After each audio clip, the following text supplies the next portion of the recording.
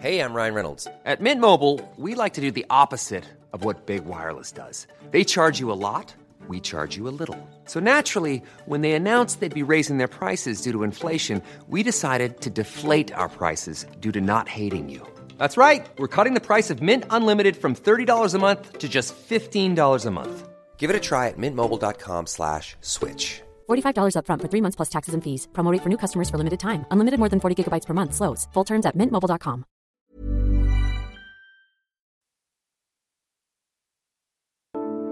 There's a challenger to Gettysburg for the greatest battle in Pennsylvania's history. It's not a fight that involves soldiers and muskets, but one that has waged for decades between two convenience store chains.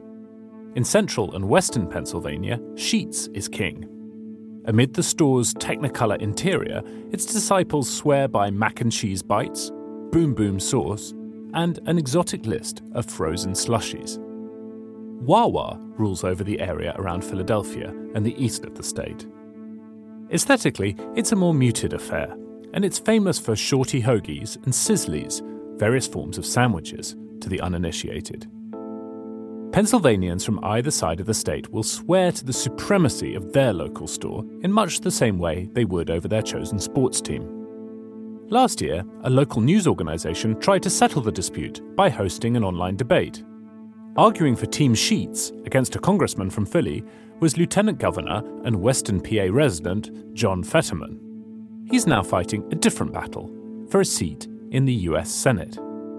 Fetterman is the Democratic candidate taking on celebrity physician and Republican Dr. Mehmet Oz in the midterm elections. With 94 days to go, I'm John Prideaux, and this is Checks and Balance from The Economist.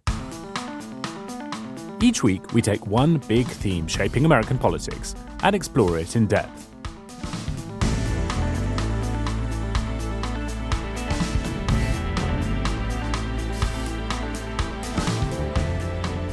Today, what's the secret to electoral success in Pennsylvania?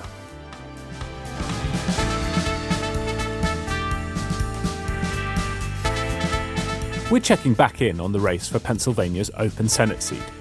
For now, the campaign is largely happening online, with John Fetterman staying off the campaign trail due to a health scare and Dr. Oz failing to take advantage of the open lane.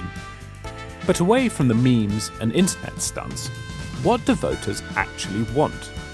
We take a trip to the Keystone State to find out what lessons past elections can tell us about how to win the heads and hearts of voters there, what might sway them this time, and what that tells us about the national picture.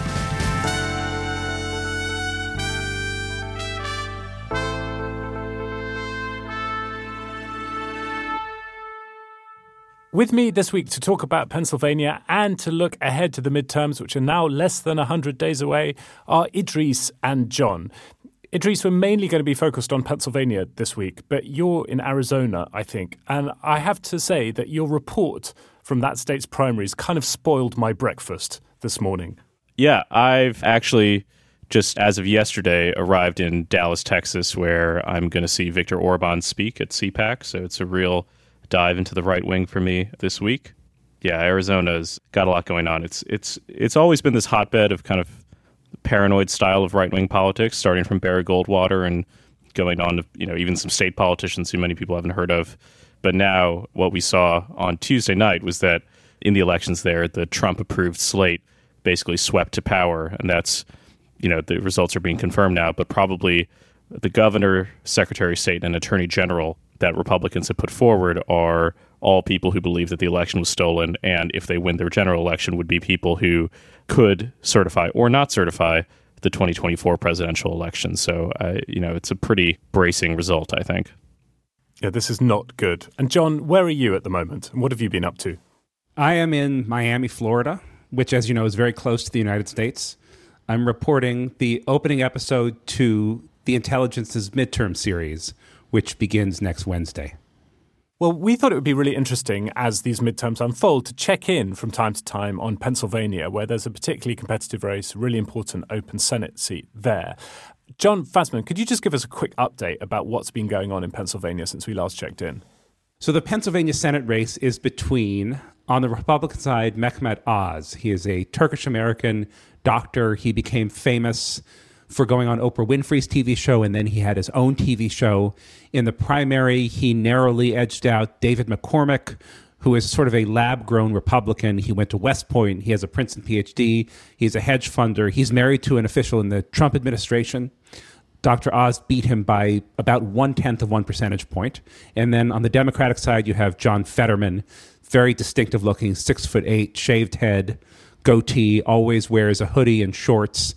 He is the current lieutenant governor. Before that, he was mayor of Braddock, Pennsylvania, which is a distressed steel town. He was there for 14 years. A couple of days before Pennsylvania's primary, he suffered a stroke and has been more or less off the campaign trail ever since. And Idris, what's at stake here is the control of the Senate. Republicans need to pick up a few seats in order to wrest back control of that chamber and make Mitch McConnell the majority leader yet again. Can you walk us through the electoral math of that and why Pennsylvania matters? Yeah, it's a 50-50 Senate right now. So Republicans need to pick up one seat on net in order to get back control. So Pennsylvania, this open Senate seat is to replace Senator Pat Toomey, who's a Republican who's retiring. It is one of the Democrats' best pickup opportunities that they have available to them. And so the idea is that if they are able to pick up one seat, then they will possibly be able to compensate for a loss somewhere else. Got it. Okay, thank you. To get a sense of how the race stands today, I called up John Misek, who's editor-in-chief of the Pennsylvania Capital Star and a friend of the podcast. A recent poll from Fox News has John Fetterman 11 points up on Mehmet Oz. Does this, I asked, now make him the favourite? A poll in July is not the same as a poll in September, October. But I mean, things certainly seem to be going Fetterman's way right now. The momentum is on his side. The fundraising continues to be on his side. He remains a prodigious fundraiser and has been out there doing it. And even while recovering from a stroke, continued to raise money. Even though he's been off the campaign trail, he's not been out of voters' inboxes or out of their social media feeds. John, can you help me unravel something that's puzzling me? So if you look at this race from a distance, you see the overall environment is pretty poor for Democrats, right? It's a midterm where the Democrats hold the White House. Those are typically pretty disastrous for the party that holds the White House. You've got inflation high, which plenty of people are worried about. This ought to be a terrible environment to be running in as a Democrat. I mean, is the fact that Fetterman seems to be doing okay, with all the caveats you add about polling in July or August, does that suggest that actually the identity of the candidates matters a huge amount? Because there's quite a lot of political science that tends to slightly skate over, who the candidate actually is in favour of these more sort of macro environment factors. I mean, is this race just showing us so far that actually the nominee really, really matters? I mean, I think in this campaign, John, more than any other, this is really a personality-driven campaign. I mean, both Fetterman and Oz are kind of identikit candidates as far as policy stances go. They stand on things where you would expect them to stand as candidates. So, I mean, I think given that, a lot of that is their own image. A lot of that is voters' sort of perceptions of them as well. And it's also Pennsylvania, which remains, despite the fact that things are horrible for Democrats nationally, or should be horrible for Democrats nationally, remains a pretty reliably bluish to purple state. When we spoke before, you made the point that he was less likely to go down well with conservative Republicans, and that should have hurt him in the primary in the event he squeaked through. But that same positioning ought to mean that he's more appealing to swing voters in Pennsylvania, people who might cross over, and also the fact that he has this huge celebrity and is very good on television seemed to make him in some ways rather a strong candidate. Actually, that looks like it's not the case, right? Yeah, I think the other thing you can't get past is Pennsylvanians don't like carpetbaggers. I mean, I sort of can't reinforce that enough. Fetterman has been hammering him relentlessly on his New Jersey residence. And he's brought up the stuff that he doesn't know about Pennsylvania. And Pennsylvanians are, I hesitate to use the word provincial because that's not the right word, but I mean, they're pretty hometown proud. And I don't think they like it when some out-of-towner comes in and thinks, well, give me your vote. And I guess Fetterman's so strongly associated with a particular place in Pennsylvania that he's well placed to run that sort of attack. Exactly right. I mean, again, despite coming from sort of a posh background with his parents supporting him well into his 40s, Fetterman has carved out this image of the hardscrabble mayor of the hardscrabble steel town in western Pennsylvania, and that image has really resonated. John, I wanted to ask about the governor's race, because that is an extraordinary one and a very important, potentially hugely consequential one. The Democrats ran this strategy, which seems very irresponsible to me, at least, of boosting Doug Mastriano, who's a Stop the Steal candidate. He won the nomination.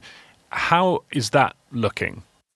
So this is the race between Doug Mastriano, Republican state senator from Franklin County, who was at the U.S. Capitol on January the 6th, but claims he never entered the building, though video is showing him perhaps closer to the building than he was initially let on. He's hardline, anti-abortion, exception-free. He's facing the Democratic Attorney General, Josh Shapiro, who hails from Montgomery County down in the Philadelphia suburbs.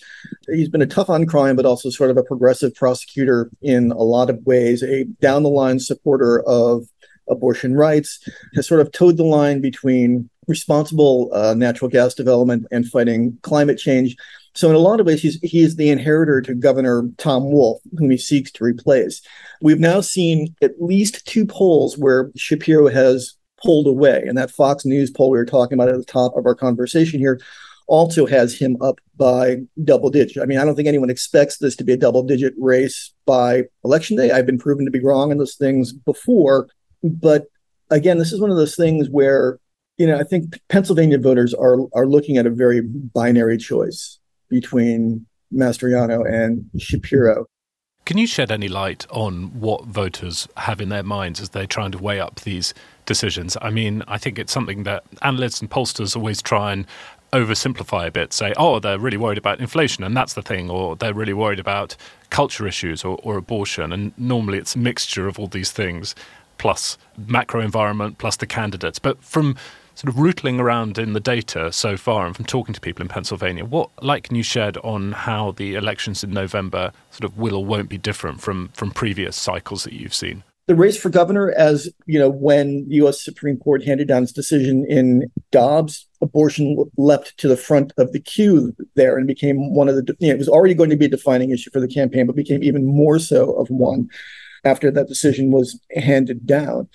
I mean, if you dig into the polling, jobs, the economy are sort of inflation are at the top of voters' priorities list. We've seen a couple now. There was a Monmouth University poll where that was at the top of the list. You look at sort of those right track, wrong track questions, which sort of indicate the overall mood of the electorate.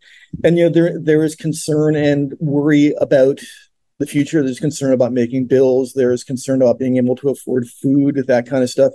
I mean, thankfully, we've seen gas prices kind of settle down over these last couple of weeks. I'll be curious to see what happens with new numbers after that. But, a lot of these traditional bread and butter issues, I mean, as much as we talk about kind of the culture war stuff and the headline grabbing stuff, I mean, the sort of really practical concerns that hit voters where they live, those continue to kind of be the tent poles for the campaigns. John, this race for the Senate in Pennsylvania is a very consequential one. The campaign is pretty weird, isn't it? It's an odd campaign, yeah. You'd think that in the summer months before a very consequential election, the 2 candidates would just be blanketing the state. And that hasn't happened. John Fetterman has largely been off the campaign trail since, I think, June because he had a stroke. Dr. Oz has been popping up here and there, but the campaign seems to be being waged mainly online through sort of snarky memes. So John Fetterman, for instance, launched a petition to get Dr. Oz into the New Jersey Hall of Fame. That's a reference to his living in New Jersey and only having moved to Pennsylvania. Kind of technically, he's using his in-laws' house as his registered address and paying rent there, but he still has a home in New Jersey. Dr. Oz has been doing everything he can to link John Fetterman online to Bernie Sanders. He's also repeatedly hit him for being off the campaign trail, which seems to me perhaps a bit cruel. What I wonder about this is whether it's a possible look at future campaigns. I mean, as more and more engaged voters are engaged online, as races become nationalized, perhaps this sort of meme war is going to become increasingly important. I wonder what the risks and benefits are of running this sort of online-centric campaign. I assume it's something that candidates will do in the future. I think the risk is that that they pay too little attention to local issues, too little attention to personal appearances. Idris, one of the questions in this year's primaries on the Republican side has been about the extent of Donald Trump's influence, right? There have been some candidates who he's endorsed who've lost. And so some analysts have looked at that and said, oh, actually, the Trump endorsement is not as powerful as it seemed. We've got a bit more data now, including the primaries from this week. So how does the answer to that question look now? How powerful is Donald Trump's endorsement? How secure is his hold on the Republican Party? I think his endorsement is incredibly powerful, and more importantly, every Republican who seems to be running thinks that as well. Donald Trump, I think, had a big setback in Georgia where he tried to primary two sitting incumbents who had defied him and not stolen the election on his behalf. And when that failed, I think people thought that perhaps his hold was loosening on the party.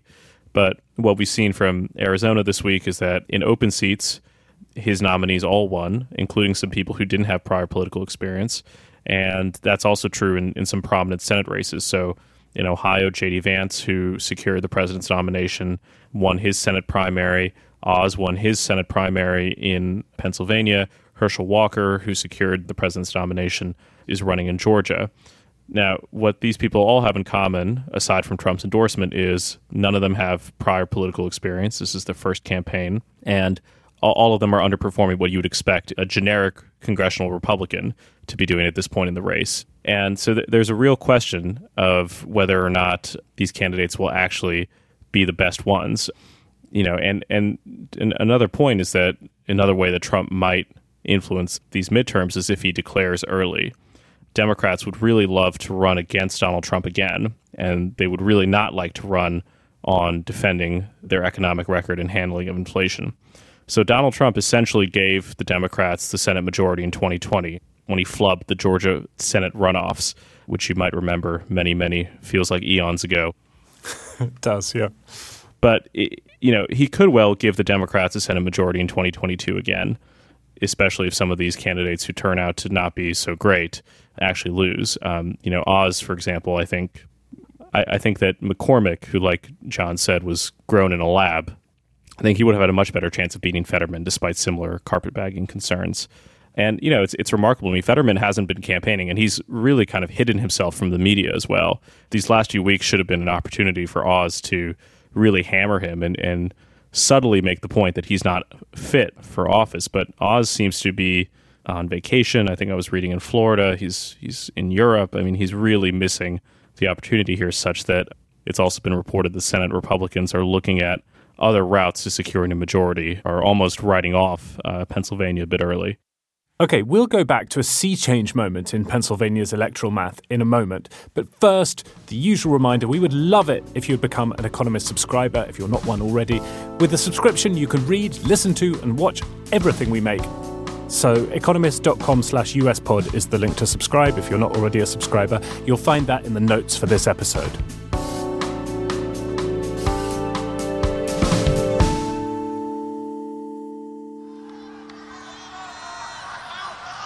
Look at that guy over there. Midway through the rally, Donald Trump's attention was drawn to something in the crowd.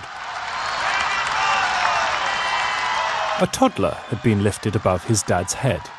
He wore a dark suit, white shirt, and Trump Pence pin.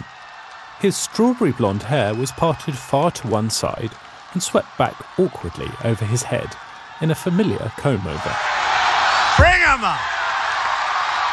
The crowd, already enthralled to the Republican presidential nominee, cheered even louder as the Trump mini-me made his way, via his father's shoulders and the arms of a security guard, onto the stage. Now, he's supposed to look like Donald Trump, but he's actually much too good looking. You are really handsome. The future president planted a kiss on the toddler's cheek. Where's your daddy? And your mommy, right? Do you want to go back to them, or do you want to stay with Donald Trump? Trump.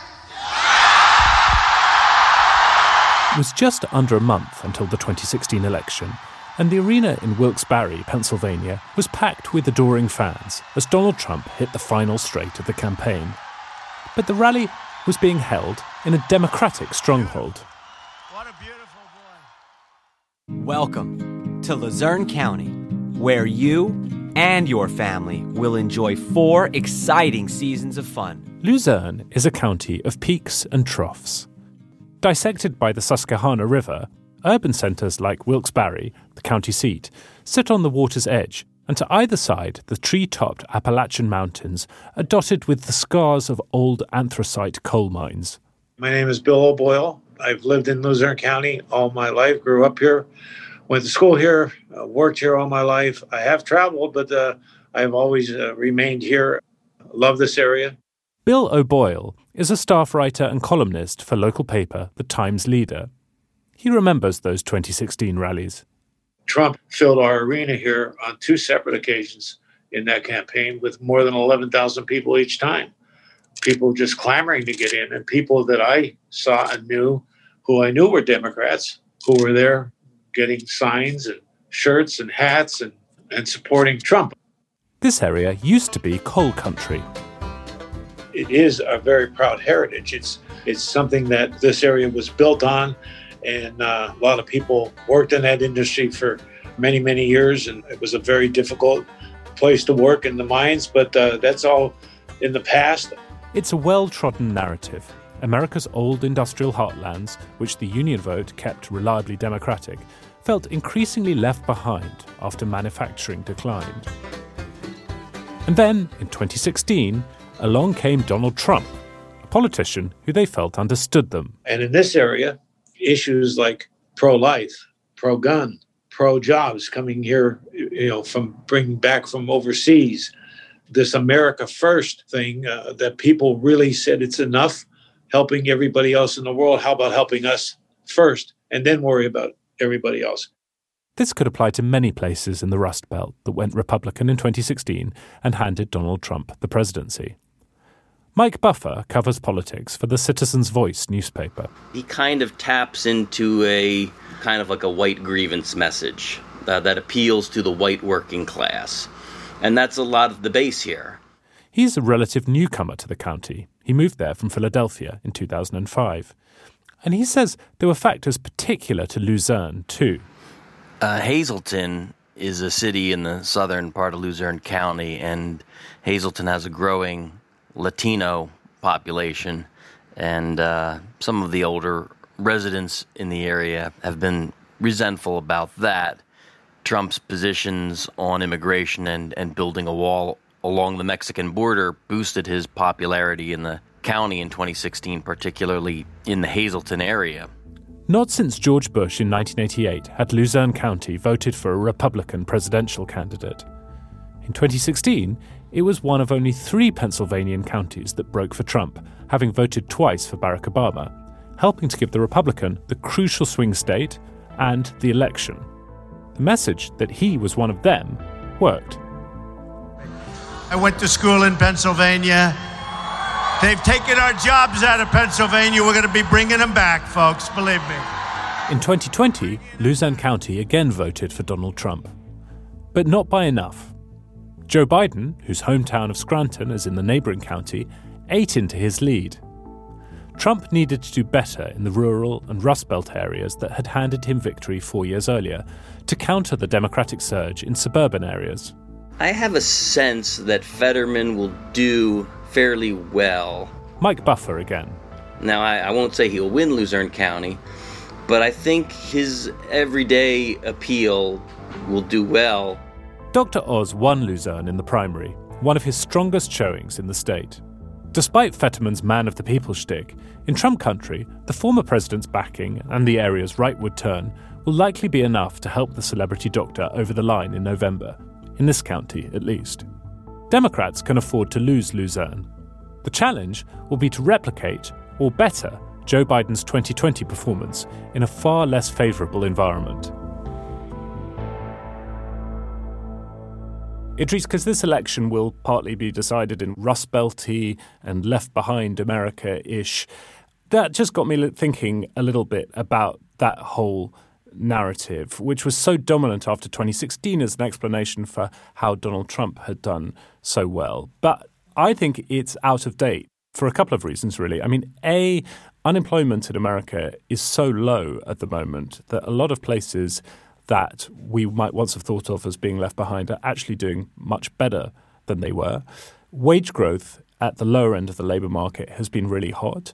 And actually, I think the whole left behind story, which is really one of a very slow recovery from the financial crisis and of the China shock, it was really actually going out of date already in 2016 when you saw wage growth for blue-collar jobs picking up fast. So I just wonder if it's time to not exactly bury this one, but place less emphasis on it.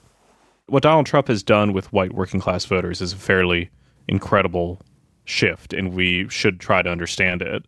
But I think it's not just the economic anxiety explanation that the Rust Belt deindustrialization theory would suggest. It's also status anxiety, which is tied in with racial anxiety, about a loss in the sort of social pecking order in the face of growing multiculturalism and diversity. And that's why Make America Great Again is actually an incredibly effective slogan at getting folks to support Donald Trump. But what we have seen over the last few years is that within white Americans specifically, there's been a realignment. And that's along lines of this sort of anxiety that I was talking about, which has economic and racial components.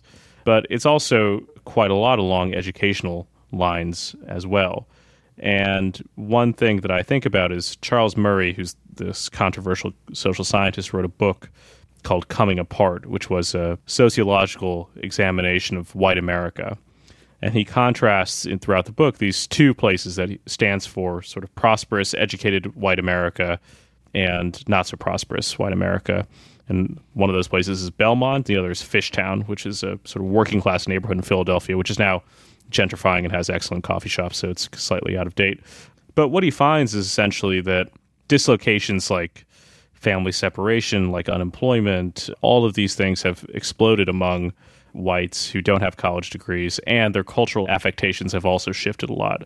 So within white America, those who are open to new experiences, these sort of broad psychological characteristics, you've seen movement away from those things. Like if I ask you, the polling question of how often do you eat sushi in the last year is actually a fairly good way of sorting Democrats from Republicans among white people. I didn't know about that sushi polling question, but it makes absolute sense given... It's a very good question. It is a good question, given how upscale white Democrats are broadly, and of course we're generalizing, but that's an observation that is backed by polling data, and how working class whites have continued to move towards the Republican Party.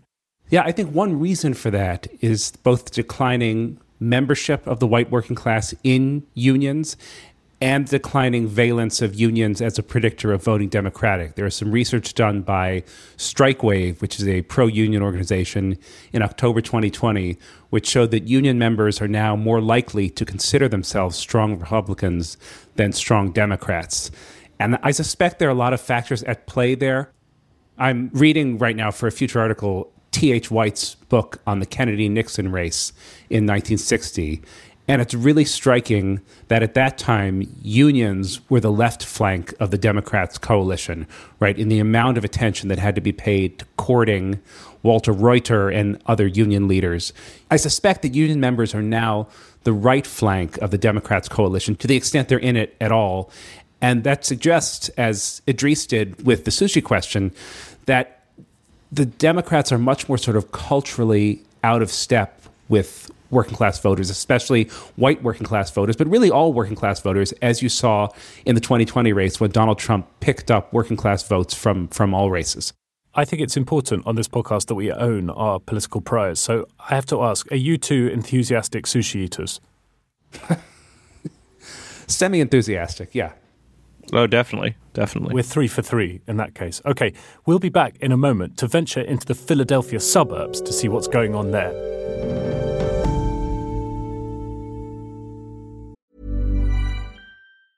Hey, I'm Ryan Reynolds. Recently, I asked Mint Mobile's legal team if big wireless companies are allowed to raise prices due to inflation. They said yes. And then when I asked if raising prices technically violates those onerous 2-year contracts, they said, "What the f*** are you talking about, you insane Hollywood ass f- So to recap, we're cutting the price of Mint Unlimited from $30 a month to just $15 a month. Give it a try at mintmobile.com/switch. $45 up front for 3 months plus taxes and fees. Promo rate for new customers for limited time. Unlimited more than 40 gigabytes per month. Slows full terms at mintmobile.com.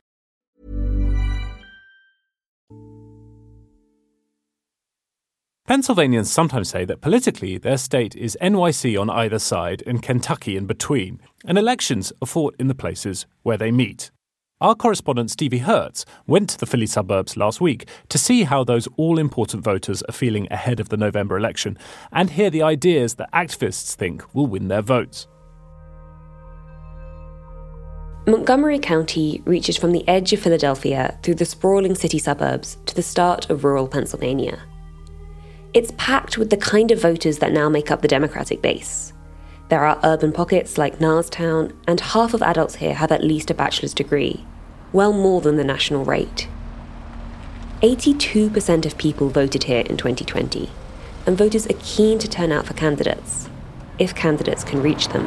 Hey, lady. Hi, Christian. Nice to meet you. Nice to meet you. Christian Nascimento is a Republican politician, running to replace Madeline Dean in Congress, representing Pennsylvania's 4th District. Yeah, should we go for a drive? Sure, that'd be great. Okay. Yeah. Driving around Plymouth Meeting and Lafayette Hill and Williams is pretty standard suburbia. Not so sparse that there aren't buses humming past, but not so dense that you can't spot deer, groundhogs and chipmunks trotting along the side of the road. And this was all farmland when I was growing wow. up. Yeah, this was all corn. And now it's lots of like pretty medium-sized single-family homes being built. Lots of development happening. I mean, the population growth has been kind of extraordinary. When you think about kind of the issues facing the communities here, what are the big things that jump out to you? Yeah, the economy is really kind of top of mind for everyone. And because it's hitting them from all angles, right? They go to the grocery store and it's more expensive. You know, gas is obviously more expensive. In recent presidential elections, Montgomery County has been getting darker and darker blue. In 2012, Barack Obama won the county by about 60,000 votes. In 2016, Hillary Clinton got it by 93,000. And then in 2020, for Joe Biden, it was 130,000, which does pose a challenge for Mr. Nascimento. And I certainly understand the math of the equation, but I think I could win just because I think that part of the results in 2020 were really a referendum on Trump at the end of the day, and Trump's off the ballot. And then I think that there are people in this district, and a lot of them, and I think they're looking for change. I think they're looking for someone that's really going to come and put a kind of a classic common sense perspective on all. Because although Montgomery County goes blue at the top of the ticket, voters are happy to split their ballot. In the 1st Congressional District, which is more rural but does include a sliver of Montgomery County, Republican Brian Fitzpatrick won re-election in 2020 by 13 points. It was one of the few seats in the country where the presidential race and the House race went separate ways. So a moderate Republican could be popular here. And I have a couple quick-fire questions. Sure. Who won the 2020 election? Joe Biden. Who won Pennsylvania in the 2020 election? Joe Biden. Would you support Donald Trump if he ran for president in 2024? No. If you were elected and a national abortion ban came before the House of Representatives, would you vote in favor? So I'm pro-life. I do believe in exceptions for life of the mother, for rape and incest. I do not believe in late-term abortion. So I think those are kind of my guideposts, and from there I'd have to see what the rest of the bill looked like. Ask them to vote, because November 8, 2022 all depends on you. Thank you. Over in Norristown, the Montgomery County seat, progressive activists gather at a craft brewery over pizza and garlic bread. It's a mixer for young Democrats, many of them so young that they can't drink the American pale ales on tap. And so kind of from your perspective, has election season begun? Were you out there knocking on doors? It already started. It started a couple months ago. Richard Bates is one of the organisers of the event. He sits on Norristown's municipal council. My constituents actually don't talk to me about what's going on nationally. They talk about what's happening in their backyard. So for me, it's a lot of small neighbor complaints of noise and grass, stuff like that. But for national-wise, the biggest thing is Roe versus Wade. That's the thing I hear about the most. Next to Mr. Bates is Marissa Dell. She's 20 and also sits on the Norristown School Board. Yeah, I agree. The overturn of Roe v. Wade is definitely a big issue. Do people like Fetterman? Is he like a popular candidate? Do people know who he is yet? That sort of thing. I have an idea who he is, but I don't really know much about him yet. But I'll get there. I would say that I think of a lot of younger people are excited about Fetterman because he isn't the average politician. He comes out with his T-shirt and jeans, his tattoos. Yeah. In the evening at Plymouth Community Park, locals play a sedate, if scrupulous, game of bocce. A tape measure is used, multiple times. People stop to watch as they stroll past in the twilight. It's a gorgeous evening, but politically, people are feeling much more gloomy. For me, the inflation issue is big. And so I know it's super far out, but are there any of the candidates who've made an impression on you in a good way or a bad way?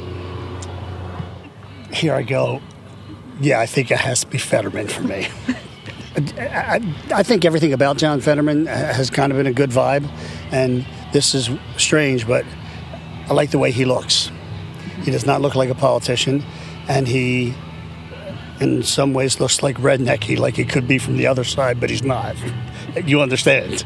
Okay. So, there you go. And I feel Fetterman will do a terrific job. He knows Pennsylvania. He's done. Blue collar. God, I'm someone that's been a registered Democrat for years.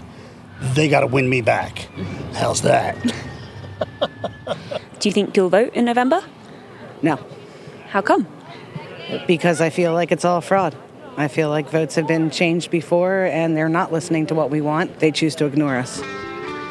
With about 100 days to go until polls open, the election isn't front of mind here yet. But a sense of frustration, of angst with how the country is going is. A lot of people do say they'll still turn out, but because they always do, not because they're excited.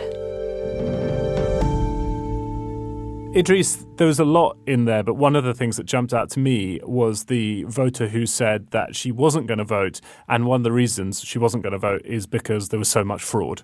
It just shows how kind of cannibalizing this idea of elections being stolen can be, right? I mean, that can be a huge self-own for Republicans to keep pushing this idea that elections are stolen. I mean, one thing that was amazing about Arizona is that you remember, you know, one of the big cases for fraud was Trump was winning when I went to sleep, and then I woke up the next day and he was losing, therefore there was fraud. And Carrie Lake, who's probably going to be the gubernatorial nominee for the Republican Party, is fully on board with that.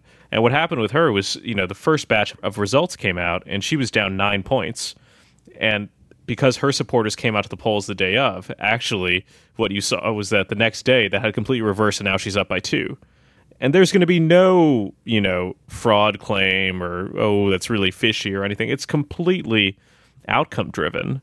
And the issue is that, you know, elites know this. Elites within the Republican Party know that there isn't really systematic fraud, but they deploy it so, I think, cynically that it trickles down to people. There was this stupid thing that was happening in Arizona where, like, members who were running for the GOP primary were telling their voters to not use the pens that were provided at the ballot locations and to steal the pen and replace it with their own pen.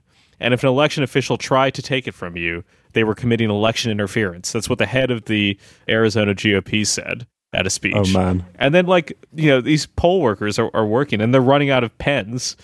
And so they're, like, racing to get more pens. Insane. Wow. John, one other thing that came up in Stevie's reporting from Pennsylvania is the salience of abortion after the Supreme Court overturned Roe v. Wade. I was in the camp that thought that this actually wouldn't be such a big deal in the midterms, that it would get overshadowed by other things, by the economy. I'm beginning to think now that I was wrong, particularly looking at what happened with the ballot initiative in Kansas recently. Yeah, I was in that camp too. I sort of assumed that all voters who felt strongly about abortion had sorted themselves into one political party or the other already. But the results in Kansas this week, where voters rejected an attempt to scrap a right to abortion in the state's constitution, and really not just the results, but the turnout, including with support from heavily Trump districts, is making me rethink that position. The ruling and Republicans' attempts to pass laws after it really put the Democrats in a good position if they're able to capitalize on it, because what Republicans seem to have done is caved to their rightmost flank. That is, to politicians trying to enact abortion bans without exception. What this does is frees the Democrats from having to respond to their leftmost flank and push for abortion to be legal at all times with no exceptions. They can just oppose a ban. And the pro-choice campaign in Kansas used very clever framing. They position themselves as opposing government mandates on health, which is super smart and helped lead to the result we saw in Kansas. And I think if Democrats can do that, obviously the election will be fought on more than just abortion, but if Democrats can position themselves as simply opposing these extreme bans, then I think they'll be in a very good place. Yeah, I think the Kansas result was really striking. One thing that I have been thinking about is, it went basically plus 18. I think for Democrats to harness the energy of abortion politics in November will be a bit trickier because you're not just voting on abortion, right? You're voting on a candidate. So Laura Kelly, the governor who's running in Kansas this November, is not going to win by 18, right? In some states, and Pennsylvania actually might be impactful because there Democrats can make the case that Doug Mastriano is way too extreme because he supports a fetal heartbeat bill, which would not allow abortions past 6 weeks, which is pretty close to an effective ban. It's good politics for Democrats, but I don't think that you're going to see Kansas-style margins pop up anywhere. It reminds me also one thing that from many years ago, I went to Idaho where campaigners were trying to get a referendum to pass, and they did successfully, to expand Medicaid in their state, in a state that's really hostile to Obamacare. And that passed. And, obviously a pro-Obamacare Democrat doesn't have a prayer's chance of getting elected in Idaho, but the referendum did. So it's this interesting also reflection of the unique feature of American democracy where these referendums can come up even in conservative states. Just on the salience of abortion in Pennsylvania, I was struck how Doug Mastriano, the Republican nominee, the Stop the Steal guy, who we're all rather alarmed by, has changed his language when talking about abortion. I mean, if you look earlier in this year, in May, he described the law in America under Roe v. Wade as a science-denying genocide. And since then, he's basically been saying, we shouldn't talk about abortion, we should focus on the economy. And so I think if you can judge anything by the behavior of candidates in Pennsylvania and elsewhere, Republicans are hoping not to talk about abortion too much. John Idries, just sticking with Pennsylvania for the last question. I've started to wonder about whether John Fetterman, despite his heart problems, might actually be really rather a good candidate, and not just a good candidate for Pennsylvania. I mean, here's this guy who, listen to Stevie's reporting. You had that registered Democrat saying, I think the Democratic Party needs to win me back, and saying how much he likes Fetterman because he just appears to be one of them. Voters, white working class voters, appear to see themselves in John Fetterman. John Fetterman also excites the kind of Bernie Sanders wing of the party, because he supported Sanders in 2020. He was the mayor of an predominantly African-American town, Braddock in Pennsylvania. He seems to have this kind of chameleon-like political appeal to the different constituencies of the Democratic Party that are often in tension with one another.